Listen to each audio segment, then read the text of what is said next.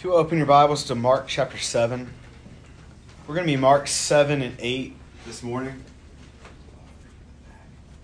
I do appreciate everyone being here and thankful that we do have a couple of visitors. Look forward to meeting you afterwards after we wrap up with the worship service. And just thankful for the opportunity we have to be in this space. I feel like I say that a lot. I think it's because sometimes I'm not very thankful for it.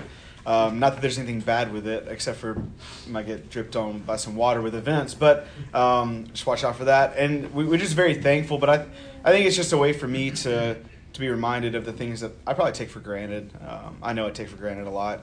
So it's always good to be back. I know I was gone last Sunday, and I'm thankful that I'm able to be with the congregation that I was with and to see a lot of friends that I haven't seen in a while, to worship with them and encourage each other, and also thankful to be back and to do the same today.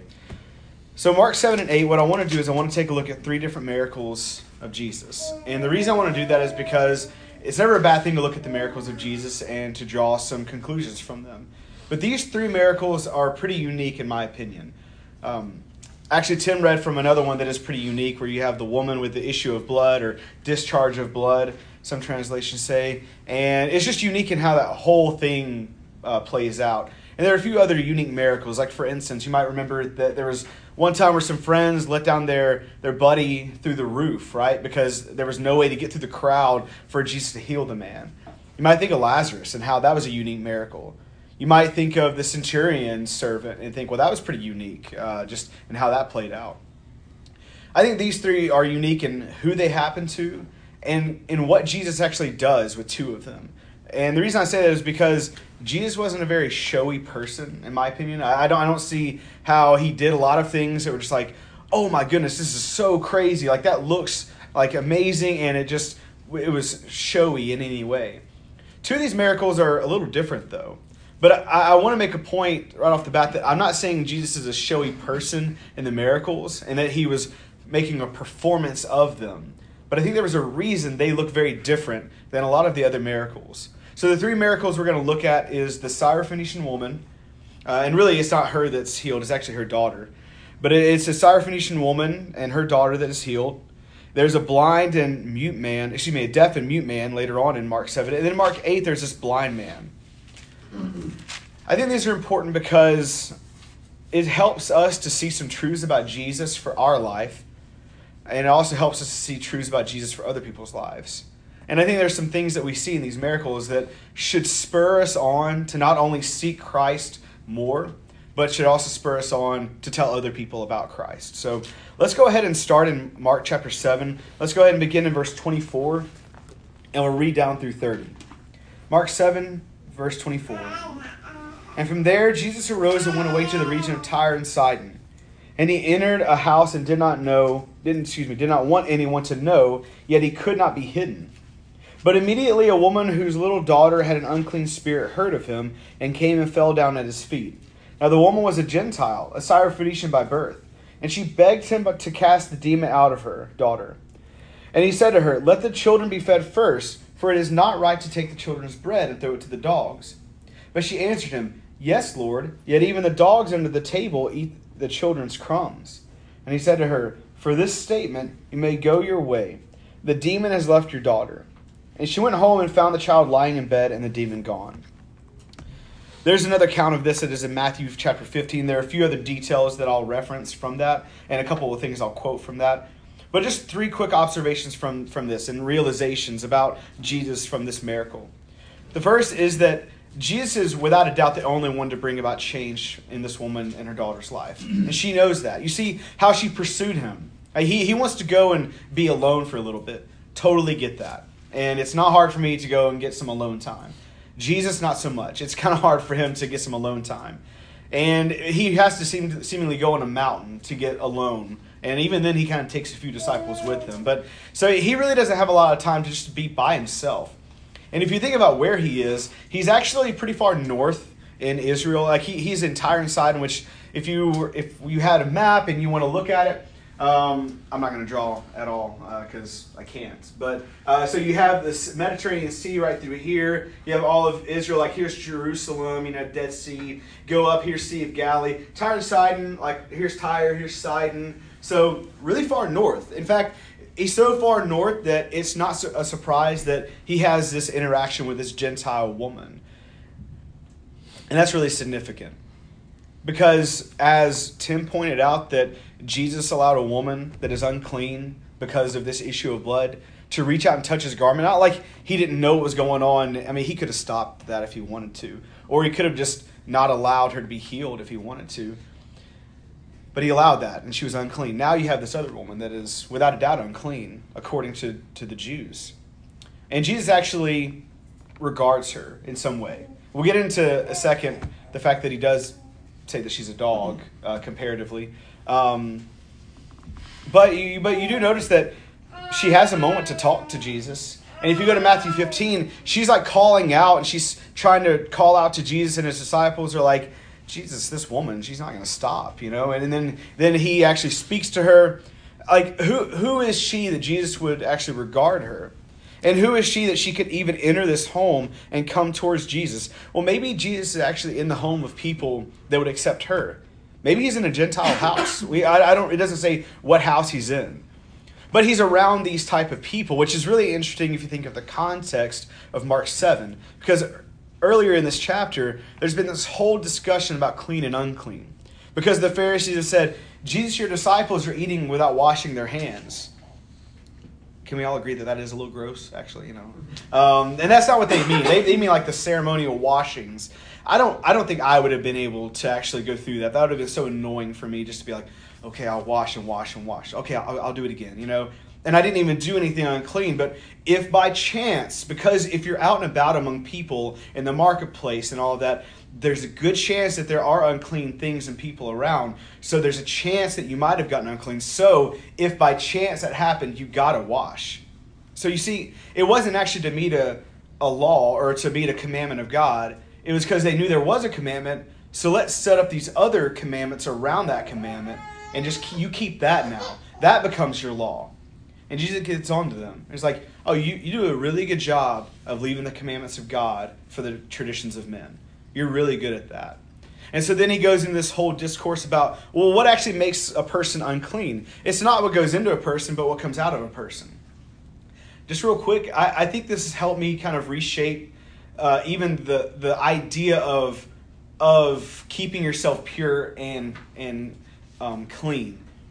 Because for them, if they actually wanted to make sure that they were clean and they were not eating with unclean hands or taking part of anything unclean, you know what they would do is they would just make sure their surroundings, they make sure they knew their surroundings at all times. They would guard themselves in that way. Instead of saying, well, most likely I'm going to be around something unclean, so I better just go ahead and wash. No, like if you actually want to have a clean heart, then you're going to take every step you can to make sure that you are keeping the commandments of God and not just setting up your own commandments. Like some people call it a hedge around the commandments of God. That's what the Pharisees did. So actually a clean heart and a pure heart seeks to make sure that we do what God says and not just do something else that is like another step from what God says. It just makes me focus so much on what God says that is what guides everything I do. Instead of, well, let me actually come up with something else, and then actually I can do what God says.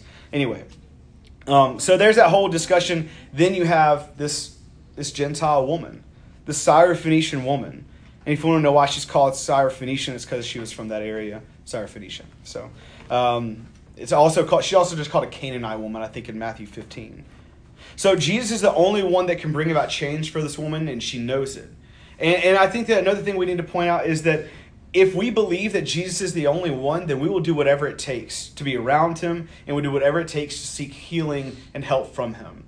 If I believe that Jesus is the one, then I'm going to keep going even when other people say that I need to go away, like Matthew 15 describes. And I'm going to keep on going, and I'm going to keep on pursuing even when I feel insulted. Because did you notice what Jesus says to the woman here? Jesus says, let the children be fed first, for it is not right to take the children's bread and throw it to the dogs. well, maybe Jesus didn't really mean that she was kind of like a dog. Well, then she didn't get what he was saying, because she says, yeah, but even the dogs get to eat the children's crumbs. He's like, all right, good point. So go home, your daughter's healed. She understands who she is. And she understands who she is according to the Jews and according to Jesus. But the point is that everyone needs healing from Jesus. Jesus isn't trying to value, we're talking about this in a little bit, Jesus isn't necessarily trying to value her differently. If that was the case, then he wouldn't have actually healed her daughter. He does do that. I think he's actually saying that it's not time yet. It's a matter of children eat first, and then I think the first is the key word there. And her point is, yeah, but even while the children are eating, there's a little bit that falls on the floor. So can I just get a little bit for my daughter? And so he heals her. So everyone needs healing from Jesus, and he's going to heal anyone as long as you seek him. So let's go ahead and read, keep reading in Mark 7, and we'll finish out the chapter with the healing of this deaf and mute man. Then Jesus returned from the region of Tyre, went through Sidon to the Sea of Galilee. Real quick, let's stop there. You remember how I said that it was like Tyre here, then Sidon was more north? You notice where he's trying to go? It says that he's trying to go to the Sea of Galilee. The Sea of Galilee is over here. It's like southeast of Tyre. Why is he going north to then go southeast? That doesn't make any sense. So I think that the reason that happens is it's kind of like an Exodus when God stops the people after they've escaped and they're running away from Pharaoh. He stops them. And if you actually look on a map, I apologize, I don't have the passage in Exodus where it actually talks about this written down. But he stops them as they are like about to like kind of go over the top of the Red Sea. And he stops them right here and says, I want you to go back. And so he brings them back around to the front part of the Red Sea just so that he can perform this amazing thing where he saves them. Because if you think back to the children of Israel, what was the main thing that God wanted them to remember and to tell their children and their children's children? Remember what I did for you that day in the Red Sea. Remember how I saved you from the Egyptians, how I brought you out and I brought you salvation. I think the reason Jesus goes this route is for the same reason. For God to work amazing things and to bring about salvation for people so that they will always remember that. Because if you remember what's going to happen eventually as the gospel of Christ starts spreading out throughout all the world, there are people who are ready to receive that unto salvation. But how could they be ready for that? Maybe it's because Jesus actually kind of prepared his own way by going to these other places, teaching and performing miracles. So I think this is an amazing thing that he goes this route. He goes north to go southeast. So it doesn't make any sense. But there's a reason behind it so that God can do some amazing things that people will always remember. So the people bring to him a man that was deaf and had a speech impediment. They begged him to lay his hand on him. Taking him aside from the crowd privately, he put his fingers into his ears and after spitting, touched his tongue. And looking up to heaven, he sighed and said to him, Ephphatha, that is, be opened. And his ears were open, his tongue was released, and he spoke plainly. And Jesus charged them to tell no one, but the more he charged them, the more zealously they proclaimed it. And they were astonished beyond measure, saying, He has done all things well. He even makes the deaf hear and the mute speak. All right, let's go to Mark 8, and let's go ahead and read 22 through 26. Mark 8, beginning of verse 22. They came to Bethsaida, and some people brought to him a blind man and begged him to touch him. And he took the blind man by the hand and led him out of the village. And when he had spit on his eyes and laid his hands on him, he asked him, Do you see anything? And he looked up and said, I see people, but they look like trees walking. Jesus laid his hands on his eyes again and opened his eyes. His sight was restored, and he saw everything clearly. And he sent him to his home, saying, Do not enter the village. Just a few realizations and observations from these two miracles. Jesus wants people to see and hear, but mainly so they can believe. If you think back to what Jesus actually says about the Pharisees in Mark chapter 4, this is earlier in Mark. This is when he's going through the parable of the sower and he's explaining it. And he says why he speaks in parables. He says of the Pharisees and even some of the others that were scribes, they may indeed see but not perceive, and may indeed hear but not understand.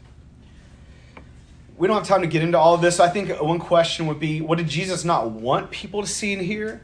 Or is this actually a quote from an Old Testament passage of Scripture that just kind of proclaims that people will see but not see, and will hear but not hear. They have eyes that are able to see, but they're not going to. And they have ears that are able to hear, but they're not going to hear.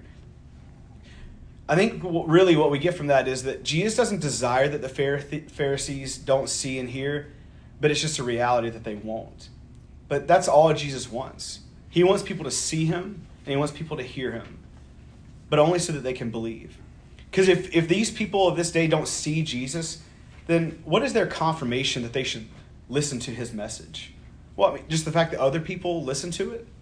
They have ears, so they're hearing this, but they can't see it. So Jesus wants their eyes to be open. What about people that can't hear? They can see the things that Jesus is doing, and they can see the people following them, but they can't hear the gospel. They can't hear his teaching. They can't hear anything. So they don't even know that they should believe in this person that is doing these things. I think from these two miracles, it proves that Jesus wants people to see and hear so that they can be saved. He wants people to change and not just follow him. I think that's really clear. You go over to John chapter 6 after the feeding of the 5,000, and Jesus says that the people followed him not because they saw signs, but because they ate their fill. Jesus doesn't want people just to follow him. I mean, he wanted to escape for a little bit here in Mark 7, but he doesn't want people just to follow him. If you notice with both of these miracles, he takes people away from the crowd. He takes the deaf man away. He takes the blind man away from the crowd. Now, he does some pretty strange things that we're going to talk about in a second. But, like, for instance, putting his fingers in his ears and spitting on the guy's eyes. So he does some pretty strange things, but he doesn't do it in a way to show everyone, look what I'm about to do. This is going to be amazing. I think he does this for these two men, for these individuals, to believe in him, to have faith in him. How can they have faith when they don't even know who's in front of them, or they can't hear anything about him? That's what he wants for these two people. Now, he is going to want them to, well, I take that back. He's not going to want some people to go and tell other people. And James, in his reading, he even said, he was like, I don't know why he would say that. I think one reason that Jesus tells some of these people, don't tell people about me, is he wants to be able to continue to move freely. And that's the best I can come up with. Other people probably shouldn't say, well, this is who Jesus is and you need to believe in him, because as we look in the New Testament, there actually is one instance where it was someone that had a demon in them, right? And they're proclaiming, it's like, hey, well, you're not the person to do this. But more than anything, I think it's about timing. It's not time for Jesus to just have a swarm of people around him. He deals with that already. He needs to be able to go about and perform miracles and teach people. So he wants people to change and not just follow him. And the last observation that I have for us is just that he can do things that nobody else can. I think that's why we see people are amazed at him. People want to say that this man did these amazing things, that no one else could do this. If you remember that there was a man that was born blind, and the Pharisees are really angry because they're like, who did this to you? Who did this? And he's like, well, you know who did it. I already told you. Do you want to follow him as well? They bring in his parents, and they're like, how did this happen? They're like, we don't know. You should ask him. This idea of performing miracles is amazing to us. But Jesus kind of went above and beyond. He did things that nobody else could and left no doubt that there's nobody else that has the power that he has. So just some quick observations there. So what should we take away from these three miracles? So I just have 4 points for us. And I hope that these will be practical for us. I'll try to make them as practical as I can. But maybe with a couple of these, it's more just internal. Like, we need to examine, do I know that? Do I believe that? Am I allowing that to be kind of on repeat in my head, that this is true about Jesus and about what he does? So the first point that I have for us is that desperate faith leads to salvation. You see the woman, how desperate she is for Jesus? I don't think it's just because she's desperate for anybody. She's zoned in on Jesus. She has faith in him. He's the only one that can heal her daughter. Now, why would she want her daughter to be healed? Well, she's tormented by a demon. She has this demon that is possessing her. And she cares about her daughter so much, and she knows that Jesus is the only one that can do something about it, so she's desperate. So she'll be insulted. She'll be told to go away. She'll go to a place that she's not welcome. She'll infringe on someone's private time, whatever it takes, just for her daughter to be relieved from this demon. In Matthew 15, it says that she was crying out, "Have mercy on me, O Lord," and that she knelt before him saying, "Lord, help me." And then here in Mark 7, we read that she comes, she falls down at his feet, she begs him in verse 26. She's desperate. So I guess just an internal thing for us to think about is, how desperate are we for healing from Jesus? And when I say healing, I mean primarily healing from sin. Do we see that sin torments us? That it eats us away? Or is it something that kind of just has a home for us, that feels comfortable? It should tear us up. I mean, when we see other people that live their lives, not just in a sinful way, but an awful way, that tears us up. And yet, we're okay with sin just dwelling within us, for us to have these passions and let them rule our lives. We're okay with doing whatever we want to do sometimes. And I'm not saying that's all of us. I'm saying that's me. I go through times where there are days, there are weeks, there are months, even in the past especially, where I just didn't even have much of a regard for the sin that was just setting up home in my heart, for these evil thoughts, for these feelings of greed, and these feelings of jealousy and anger and sexual impurity. Those things just feel comfortable for us. I need to see that I'm tormented when I have sin in my heart, when I have evil in my heart. And so if I feel tormented like that, I need to be desperate. So desperate that I'll change whatever. I'll do whatever. I'll go wherever. I'll do whatever it takes, because I need to be healed from that. And Jesus is the only one that's going to do that for me. But I got to be willing to stick around, right? I have to be like this woman, where she stuck around. She did whatever it took. So then the second part of that is that it's not just desperate. It's not just this feeling of desperation, but it's a desperate faith.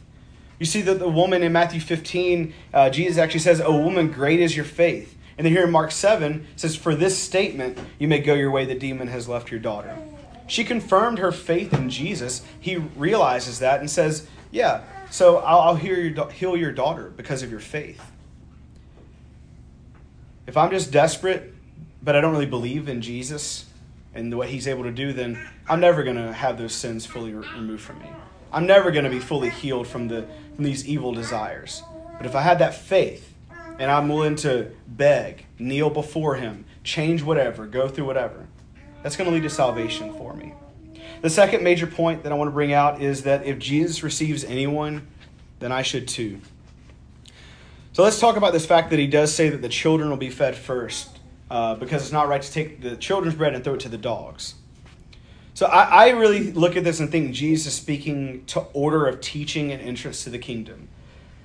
The way the kingdom was going to work is that, when I say kingdom, I mean the kingdom as Jesus paints it, that, repent for the kingdom of heaven is at hand and all of that. I think it's pretty clear that the Jews had that access to the kingdom first, it seems. I know that traditionally that's how we've looked at it.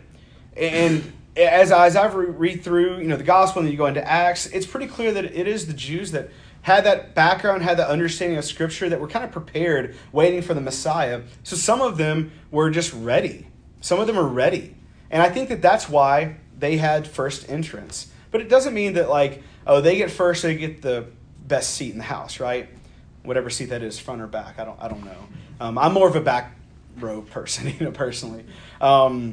And so whatever they get as first, so they get the best seat in the kingdom, right? That's not really how it works. The idea of being in the kingdom is just, it's about being there. It's not about where you are in it, right? So they get the first crack at it, but then the Gentiles are right behind that. I mean, they get that opportunity right behind them. So I think that's what Jesus is speaking to here, because I don't see an example anywhere where Jesus values people differently. If he's going to speak to an adulterous woman, a woman caught in adultery, and speak to her the same way she would a Pharisee, and we actually see that he speaks to Pharisees in a not so positive way a lot of times. If he's going to accept a tax collector into his group of people that he considers his friends, and fishermen, and a lawyer, and all that, he receives anyone. Well, I should too. See, if I see people in sin as being tormented like this woman's daughter, then I'll overlook everything. I'll overlook everything about them and just try to bring them to Jesus. Or bring Jesus to them. But I do think that, if we're being honest, there are things that we see and there are things that we have experienced in our past that shape how we value people. But that shouldn't be the case. We have to get rid of all of that. I don't know if that's a problem for this group, really. I don't think it is. But if you find yourself valuing people in any way, like you just can see that in work, you can see that in your conversations with people. You can see that when you go to the coffee shop and, a certain person is in line and you're really chatty with them, but then, next thing you know, there's another person that's in front of you in line and you just find yourself just doing this, And it's not just because it's a bad day, you're listening to a podcast or whatever. It's like you don't feel like talking to them for whatever. Like that's a problem. You're showing that you value people differently. And that's going to mean that you're probably going to value their need for Jesus differently. And that shouldn't be the case. The third main point that I want to bring out is that this is kind of on the heels of that, is that I'll bring anyone I can to Jesus. Do you see what happens with this deaf man and the blind man? It says that they bring them to them, that they beg Jesus. That's what it says down in verse 32. And you go to chapter 7, then you go to chapter 8, and in verse 22, they beg Jesus. Heal him. Help him. Touch him.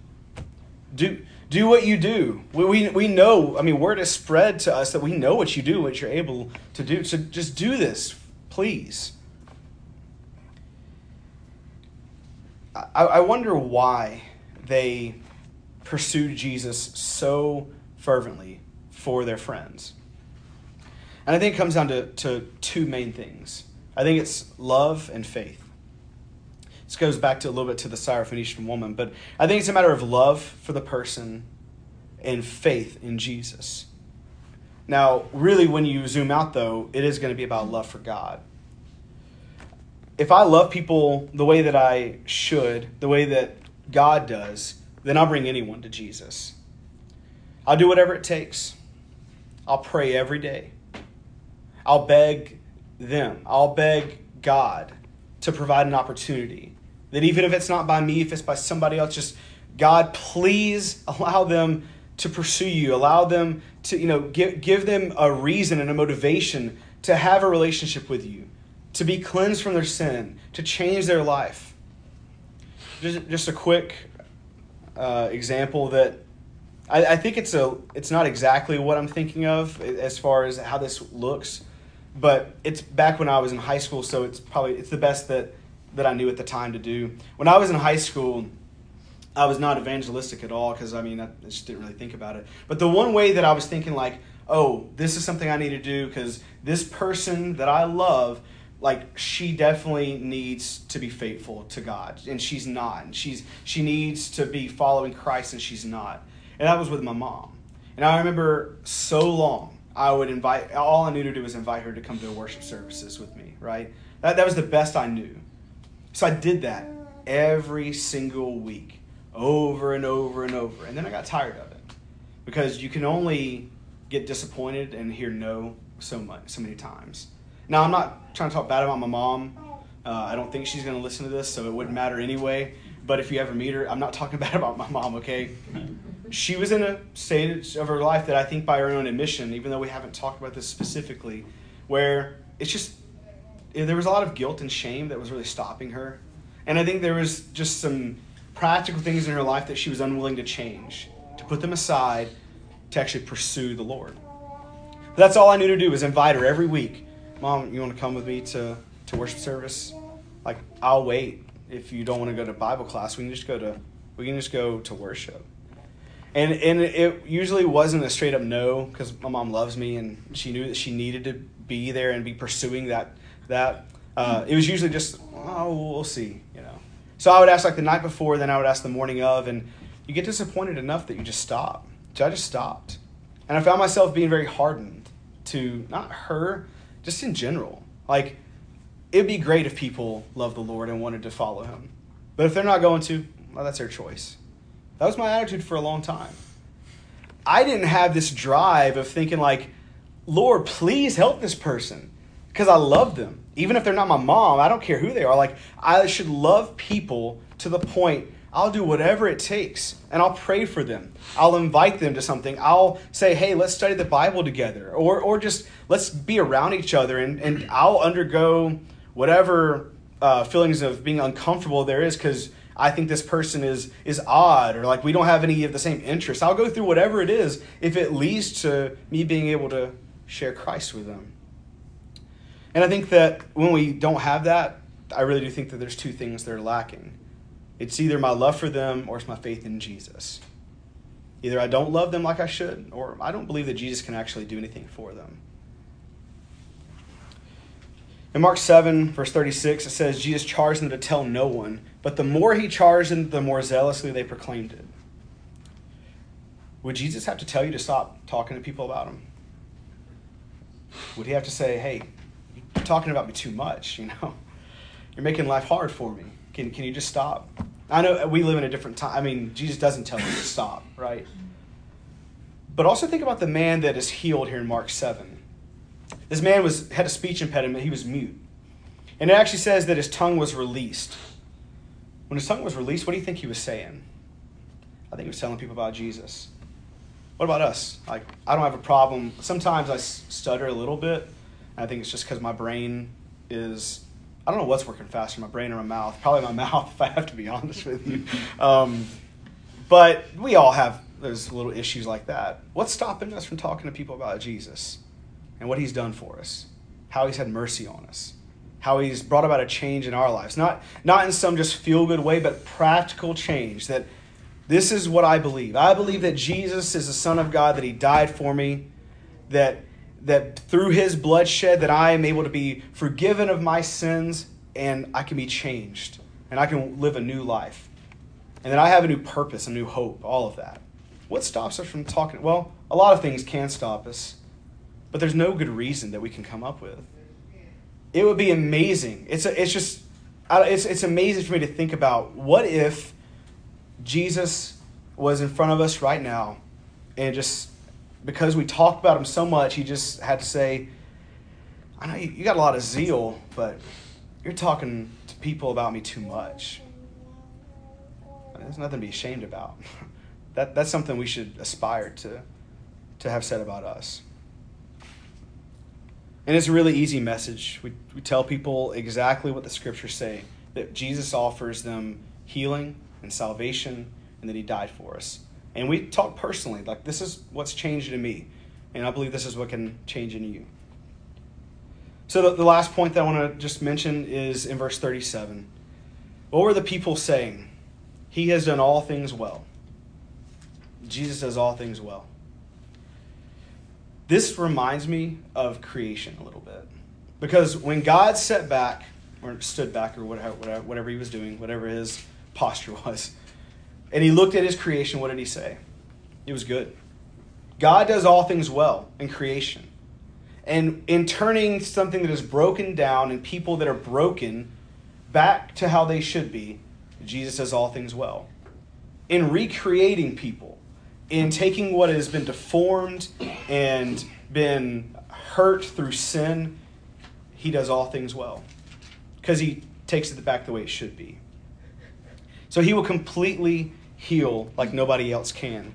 And we know that from the blind and mute man, especially the blind man. And it doesn't matter who we are, it doesn't matter where we're from, it doesn't matter what we look like, it doesn't matter what our past is. It doesn't matter. Jesus does all things well for us. So I need to have that confidence, that faith, that like Jesus will do all things well for me if I will just submit to him. That he can change me totally. It doesn't matter what I've done. It doesn't matter what I did yesterday. Jesus will heal me completely. Doesn't matter how much I actually want these other things and I enjoy them. Like we talked about with the fruit of the Spirit versus the works of the flesh and all of that. Like if I will just crucify the passions of the flesh, crucify the flesh, and I just am led by the Spirit, I walk by the Spirit, I live by the Spirit, I find my very being in the Spirit and spiritual things, that it doesn't matter what I actually want. Like that's killed off. And that only happens through Christ. And if I believe that Jesus does all things well for me, then I'll believe that he can do all things well for everybody else. So now we can go tell people about him. At one point, we were mute. At one point, we didn't know what to say. And sometimes we still are there. I don't know if you've ever been in just conversations with other Christians who are like, let's have like a brainstorming session on evangelism. What do we say to people? That's fine to do that. I think that's very healthy because we work through issues that we all have. But if you really want to be honest with yourself, nothing stops you from saying things to people about Christ. You might not have the most knowledge. Where does it say that you have to have all of the knowledge? There were people that were telling people about Jesus that didn't know anything other than what he had done, what they saw with their very eyes, what they heard from other people. But that doesn't mean we shouldn't increase in knowledge. We just shouldn't think that more knowledge leads to more evangelism. No, more heart, more love, more faith. That leads to more change in ourselves and leads to more change in other people because it leads to more conversations about Jesus. So this group here is pretty focused on teaching those that are lost to help them come to Jesus because he's the only one where you can be found and he's the only one that will find you and take you to the Father and where you can truly find salvation.